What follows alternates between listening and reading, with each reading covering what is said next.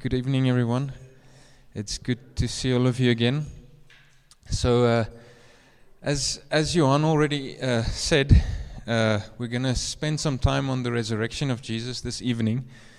And for those of you here last week, we reflected on the crucifixion of Jesus. So it's only proper, I think, that we move from there to his resurrection. And I don't think I have to remind you that we are busy with a series where we are exploring the essential doctrines or the essential truth claims of Christianity. So if you cannot remember that, just remember that this is part of a larger series that we are busy with. And the thing is that on any short list of the essentials of Christianity, you will find the resurrection of Jesus. So sooner or later, we would have had to revisit this belief of Christianity that Jesus rose again from the dead. And I'm saying revisit, since here at Dialogue we have in the past spent a great deal of time on Jesus' resurrection. And I mean, it's understandable that we do that because the resurrection of Jesus was from the beginning an enormously important part of the faith of Christians. And it wasn't just a very important part of it. In some sense, the belief that Jesus rose from the dead is what ignited the whole early Christian movement. While the crucifixion of Jesus left the disciples offended and scattered in hiding, it was the resurrection that revived their faith in Jesus again. The Apostle Paul in 1 Corinthians 15 uses the phrase, if Christ has not been raised, to sketch three very dark implications for the confessing Christian.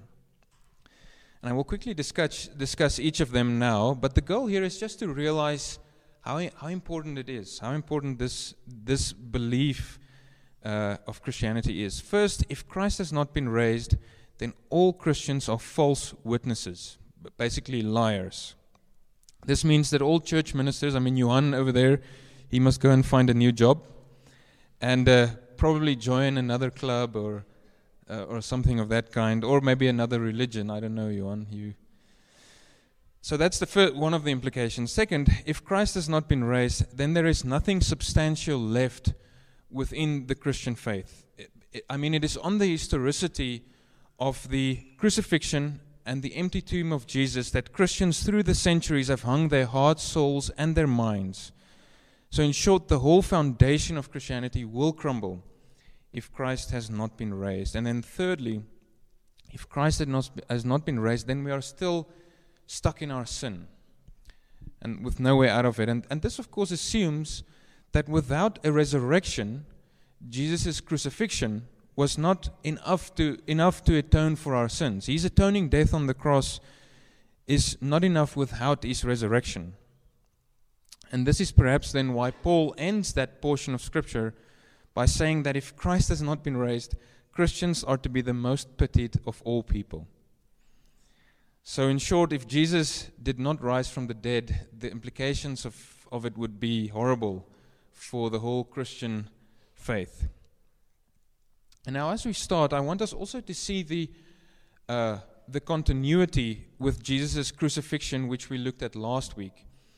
Because we must remember that the resurrection of Jesus is in many ways a continuation of his work as our mediator. Again, if you were here last week, we've spoken a lot about what it means when we say that Jesus is our mediator. The thing is that the resurrection is the resurrection of the one who was crucified. And in that sense, there is this progression in the work of Jesus that we see as he's humiliated on the cross, but then there's the exaltation that begins with his resurrection. So it is through his death and resurrection that sin is wiped out and death is conquered. The Apostle Peter, for example, notes that we are given a living hope. That's a very important phrase. A living hope, not through the death of Jesus, but through his resurrection from the dead. And this then indicates that the resurrection is part of that. It's a package deal. It's a continuation. That's the point. And as a mediator, he goes between God and man. And remember, Job was longing for a mediator where someone would come between him and God and be able to touch both him and God. And that's what Jesus did. But the resurrection continues from the crucifixion. Now, before going further, I want to unpack the agenda for this evening. First, I only have two basic points that I want to address. Now, I want to give the resurrection some context from the Old and the New Testament. And then second, I want to explore the spiritual significance of Jesus' resurrection for you and me here and now. What's the implications of it? If Jesus really rose from the dead, what follows from that? One of the faculty from Oxford was once quoted saying the following with reference to Jesus' resurrection. I live with the puzzle of wondering how something so apparently crazy, referring to the resurrection, can be so captivating to millions of other members of my species. And the resurrection is indeed captivating. In their discussion, Jordan Peterson and Sam Harris, when they talked about the resurrection, Jordan Peterson said to be able to properly examine the resurrection, he needs more than 24 hours. You can't just, because Sam Harris was trying to push him into a corner with the resurrection, and he was, I think, also acknowledging that it's really it's an important thing, and it's a captivating idea, the resurrection of Jesus, to spend some time on it. And the reason is because it's just so inexhaustibly rich. Now, of course, the historicity of this event is very important, but like I said, in the past we've spent, at Dialogue, we've spent a lot of time on the historicity of this event. I want to spend some time on the theological implications that's based on the historicity of the event. And I want to do this now by just going back and forth between the Old and the New Testaments, just to observe some of the interplay between them. Now, in the Old Testament, you can find certain predictions of Jesus' resurrection. In Psalm 2, verse 7, a verse that is very often misunderstood, you read the words of the Father, God the Father, saying, "The Lord has said to me, you are my Son, today I have begotten you." Now, this verse is specifically applied to the resurrection in Acts 13, where Paul says, before he quotes this psalm, he says this, God has fulfilled this for us, their children, in that he has raised up Jesus, as it is also written in the second psalm. So he connects it with Psalm 2, verse 7. And then also Psalm 16, which reads as follows, "For you will not leave my soul in Sheol," that's the realm of the dead, "nor will you allow your Holy One to see corruption," referring to the corruption of the body after it basically dies. And then in Acts 2, the Apostle Peter is the one who explains that this psalm does not refer to David. It does not refer to King David, because King David already died and his grave is still with them to that day. So he's not referring to King David, Psalm 16. He consequently then states the following, "Therefore, being a prophet, and knowing that God had sworn with an oath to him that of the fruit of his body, according to the flesh, he would raise up the Christ to sit on his throne. He, foreseeing this, spoke concerning the resurrection of the Christ, that his soul was not left in Hades, nor did his flesh see corruption. This Jesus God has raised up, of which we were all witnesses." So he connects Psalm 16 directly to the resurrection of Jesus, saying that Jesus' flesh did not see corruption. It was not stuck in Hades. It did not go through a process of corruption. And the reason is basically that because he was raised back to life. And then again, we can also visit Job. He cried out, "For I know that my Redeemer lives, and he shall stand at last on the earth, and after my skin is destroyed, this I know, that in my flesh I shall see God." My Redeemer lives, and in my flesh I shall see God. He had some vague notion that he, even after he dies, he will still be in physical flesh, somehow seeing God. And so I think his confession here is based on the very same logic that we see in the New Testament when the New Testament authors write about Jesus' resurrection. And then, of course, in the New Testament, we see that Jesus predicted his own resurrection. In Matthew 20, he says, "Behold, we are going up to Jerusalem, and the Son of Man will be betrayed to the chief priests and to the scribes, and they will condemn him to death and deliver him to the Gentiles to mock and to scourge and to crucify, and the third day he will rise again." And the clearest example is in John, where Jesus, then referring to the temple of the Jews in Jerusalem, he said this, "Destroy this temple, and in 3 days I will raise it up." Now the Jews answered Jesus, saying that it took 46 years to build the temple, and you're saying that you're just going to raise it up in 3 days. But of course they misunderstood, because he was referring to the temple of his body. And the thing is that it is in this temple, the temple of his body, where the ultimate sacrifice would take place. And within 3 days then, after death and burial, he would rise again from the dead. So he was predicting his own bodily resurrection from the dead. And then also in John 11, he refers to himself as the resurrection and the life. "He who believes in me, though he may die, he shall live." And this also, I think, gives us a very beautiful significance to the resurrection of Jesus. Because what Jesus is in one sense saying is that he's inviting people to find the life in him. Since he is life itself, he gives life, and therefore in communion with him, eternal life can already be given from him, through him, and with him. Another important implication of the resurrection of Jesus, I think, is that it confirmed his status as God's true eternal Son. By his miracles and his resurrection, it was made plain and certain to the world that Christ was the Son of God. And this is gathered from Paul's words regarding Jesus in Romans 1, verse 3 to 4.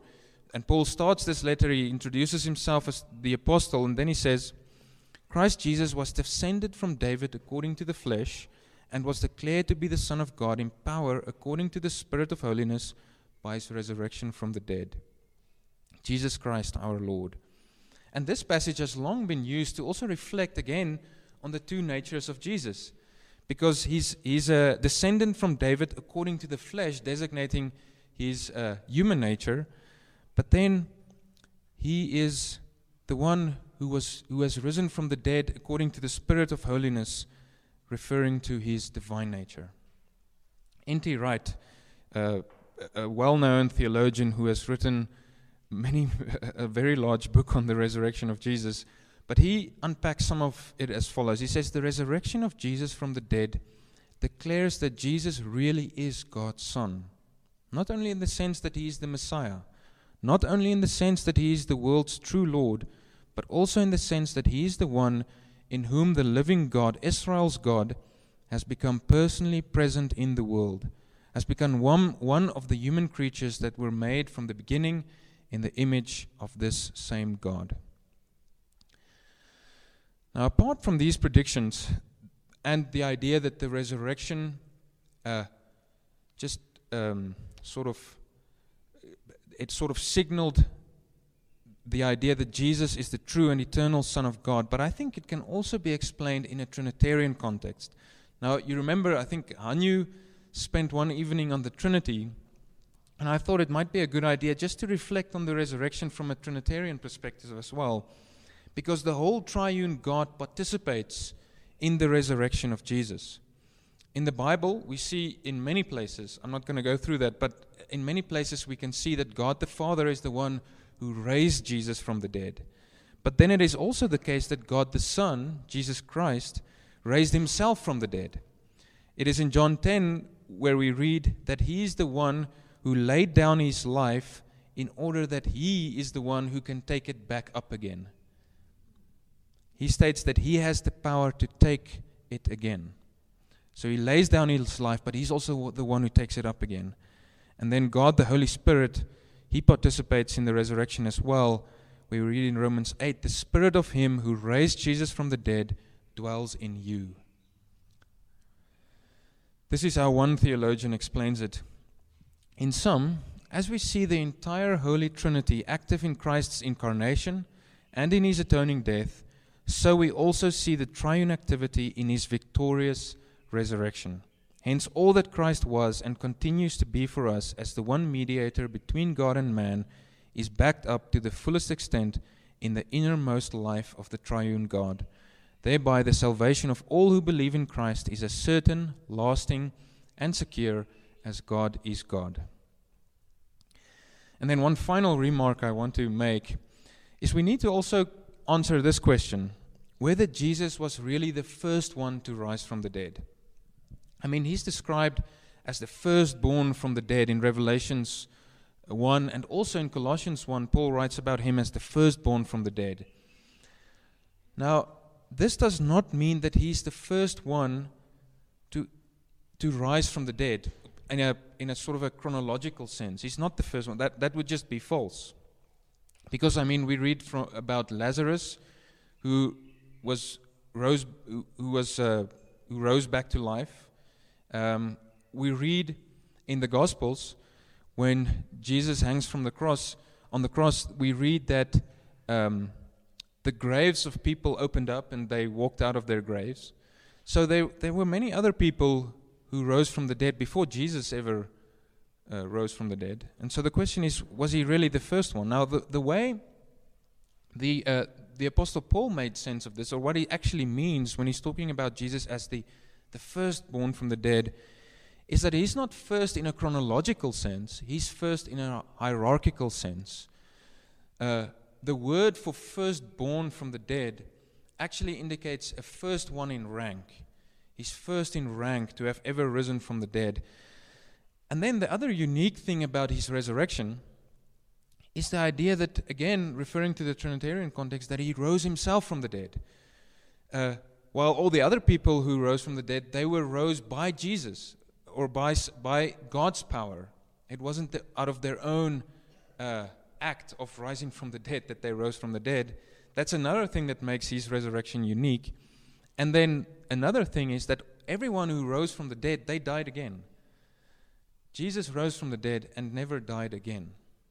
So his resurrection is still very unique, even if you compare it with the resurrections of other people as well. All right, but I want to move on now to the second point, which is the spiritual significance of the resurrection for me and you here and now. Now, some have described the resurrected Jesus as the trailblazer who opens the way for all of his people. His resurrection is the great breakthrough of the powers of the kingdom of God. And so again, it marks the beginning of his exaltation as Lord and Savior, as the one who's victorious over death. Someone has described it like this: it is in that historical event where we hear the Father's Amen to the Son's "it is finished." It's the Father's Amen to the Son's "it is finished."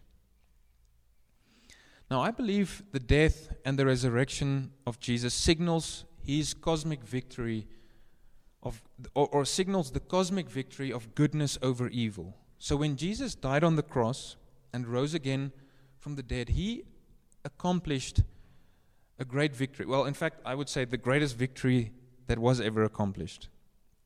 So if you do a deep study of some of the words that Jesus uttered on the cross, like "it is finished," and "into your hands I commit my spirit," my God, why have you forsaken me?" you will discover that there was something very mysterious happening on the cross, and it influenced the physical world. I mean, we read in Matthew that the curtain of the temple was torn in half. The earth shook to such an extent that rocks were split. And then again, other people rose from the dead as well. And all of these events caused the Roman guard who were watching Jesus on the cross to say, "This is truly the Son of God." I mean, this Roman soldier must have witnessed many crucifixions, but this one was unique.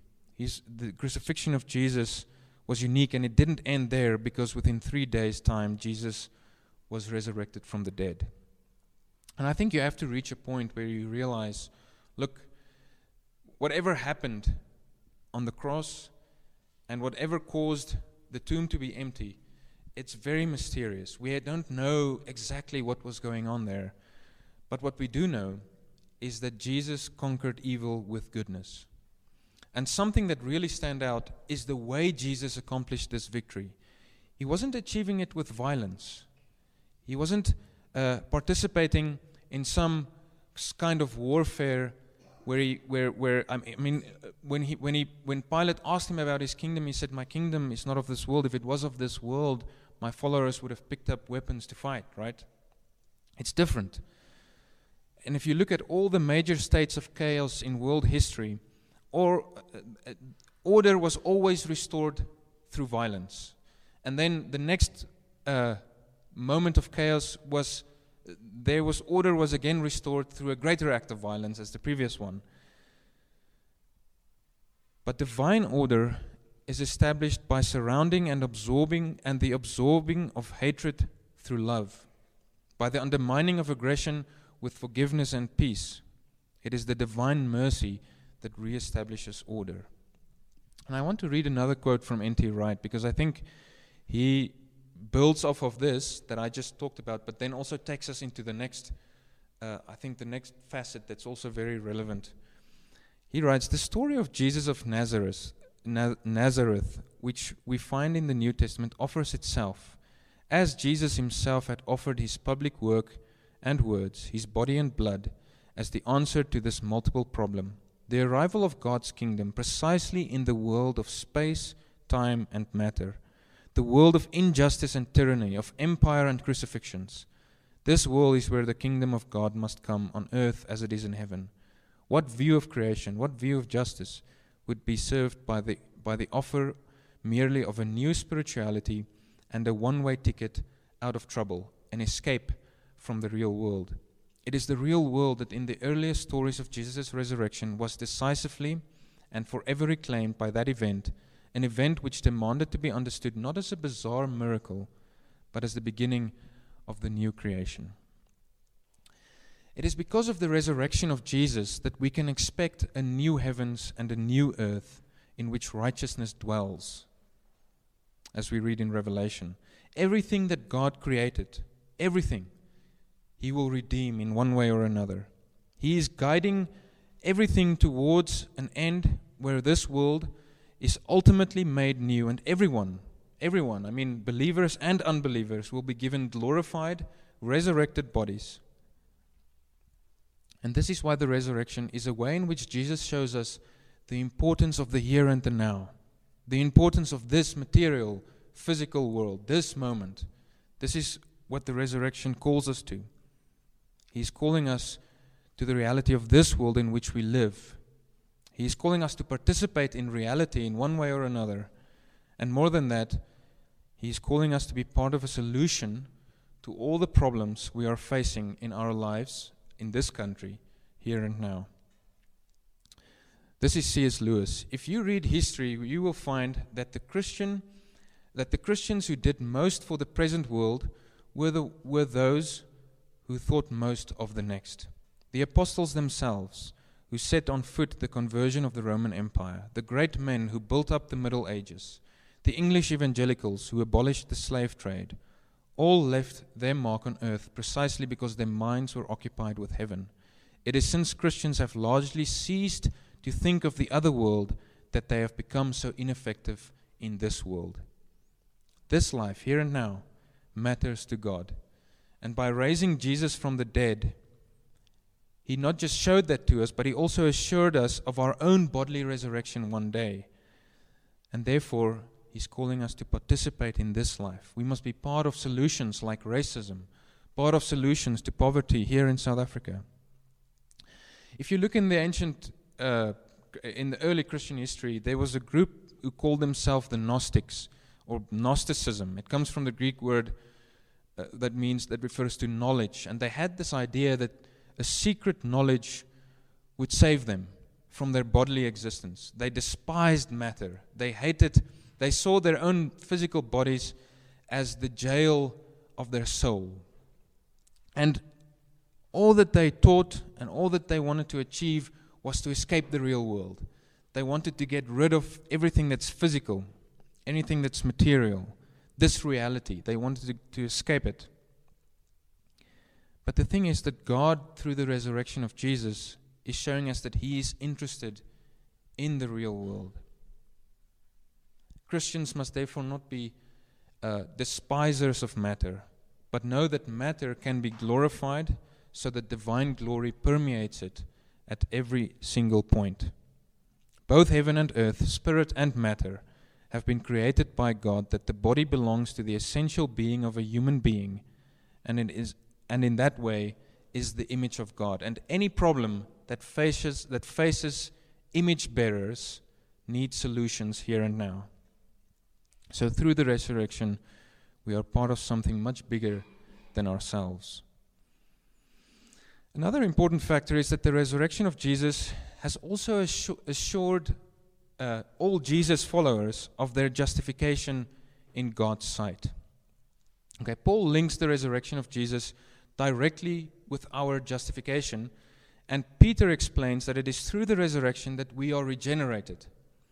And then Paul even goes so far as to say that the same spiritual power that operated during the resurrection of Jesus is operating in every follower of Jesus. So the point is that through His resurrection, we have been given assurance that we are grafted or planted into Jesus Christ. Now, what does that mean?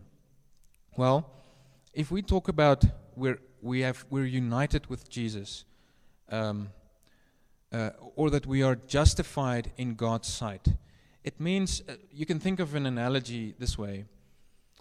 It means that if you read a book and you open the book and you have what's a bookmark? A bookmark. Sorry, that's just the literal translation. So if you have a bookmark, you can't really see it, right? If you close the book. And in some sense, that's us. When God looks at me and you here and now, He doesn't. If you're planted into Jesus Christ, He doesn't see us and all the bad stuff that we're doing. He's seeing Jesus and all the beautiful stuff that He did. That is how God sees. That's what it means when we're justified. And when we think of Jesus' resurrection, it means that is sealed. It's done. It's over. Now, it is important to note that the bodily resurrection is not merely an escape from death, but it's the conquering over death. So death came into the world as a result of sin. However, Jesus abolished death and brought us back to life through His resurrection. And this is why He is described, as we mentioned earlier, as the firstborn from the dead. Through His resurrection, He showed us that we can look death itself in the white of its eye and know that the nihilism and the ugliness of death has no power over us. I mean, Paul said, "Death is swallowed up in victory. O death, where is your victory? O death, where is your sting?" Now, when it comes to the beauty of the resurrection, it also tells us that if Jesus Christ really rose from the death, if He is alive, if, as Job said, we can say that we know our Redeemer lives, then it also means that He doesn't live on in the same way as someone like William Shakespeare still lives, right? I mean, he still lives in some sense through his books and through all the works that he wrote. But if Jesus is still living, then it also means that in some way, in some mysterious sense, we can also walk with Him. And that is a beautiful thing, and I'm going to explain what I mean. If you look at Luke 24, you read about two people who's walking to Emmaus. And we read there, "And because Jesus was risen from the dead, as they talked and discussed these things with each other, Jesus Himself came up and walked along with them." The idea of walking with God in the Bible is very significant because it points us to intimacy with God.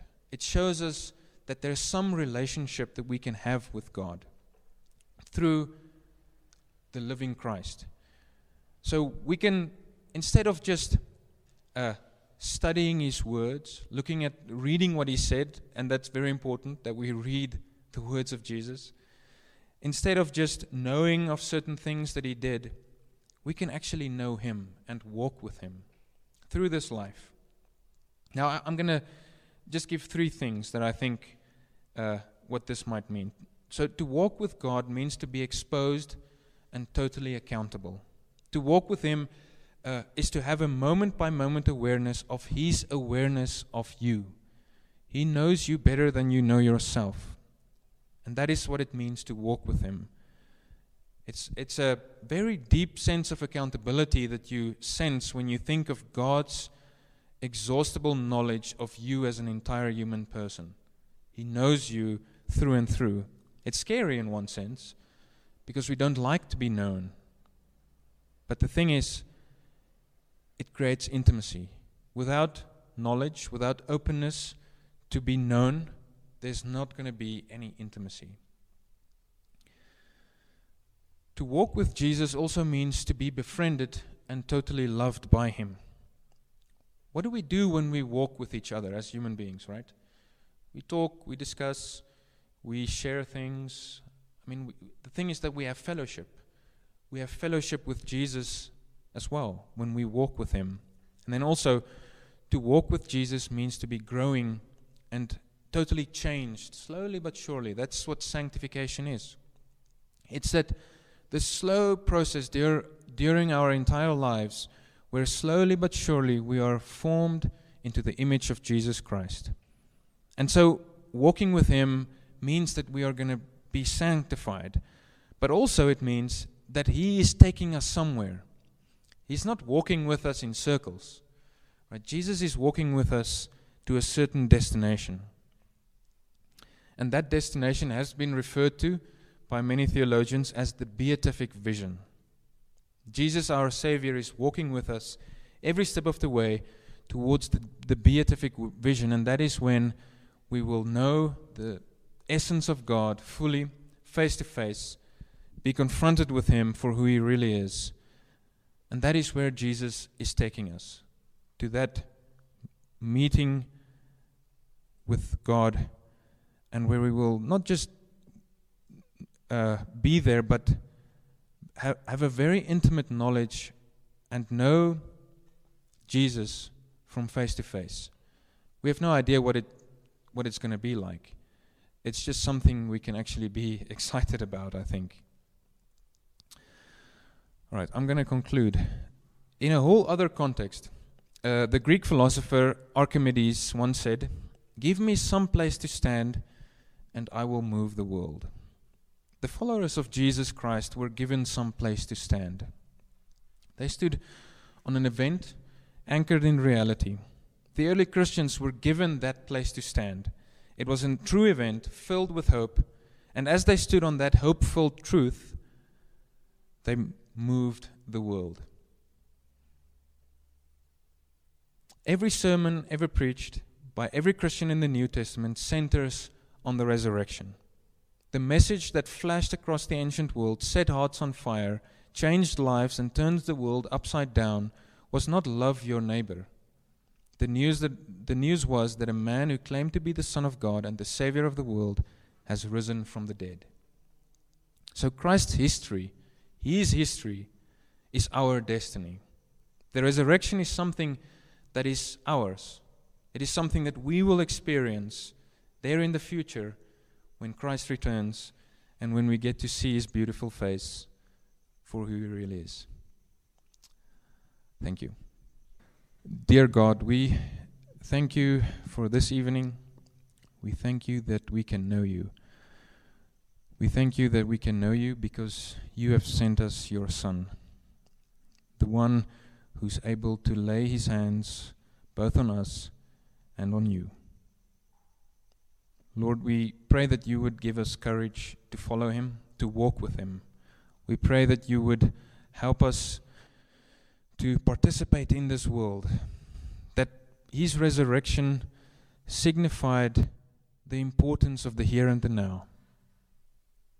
Lord, give us courage, therefore, to face the problems here in South Africa head on as we follow Jesus.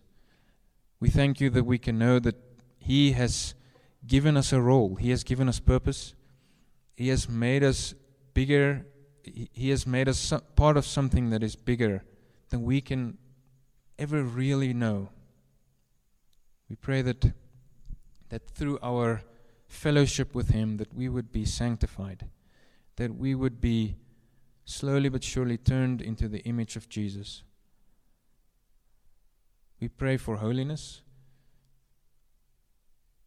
Lord, and as we go into this new week, we also pray that you would be with us in our work, be with us at our homes, and help us also to follow you there. And we pray this in the beautiful name of Jesus Christ. Amen.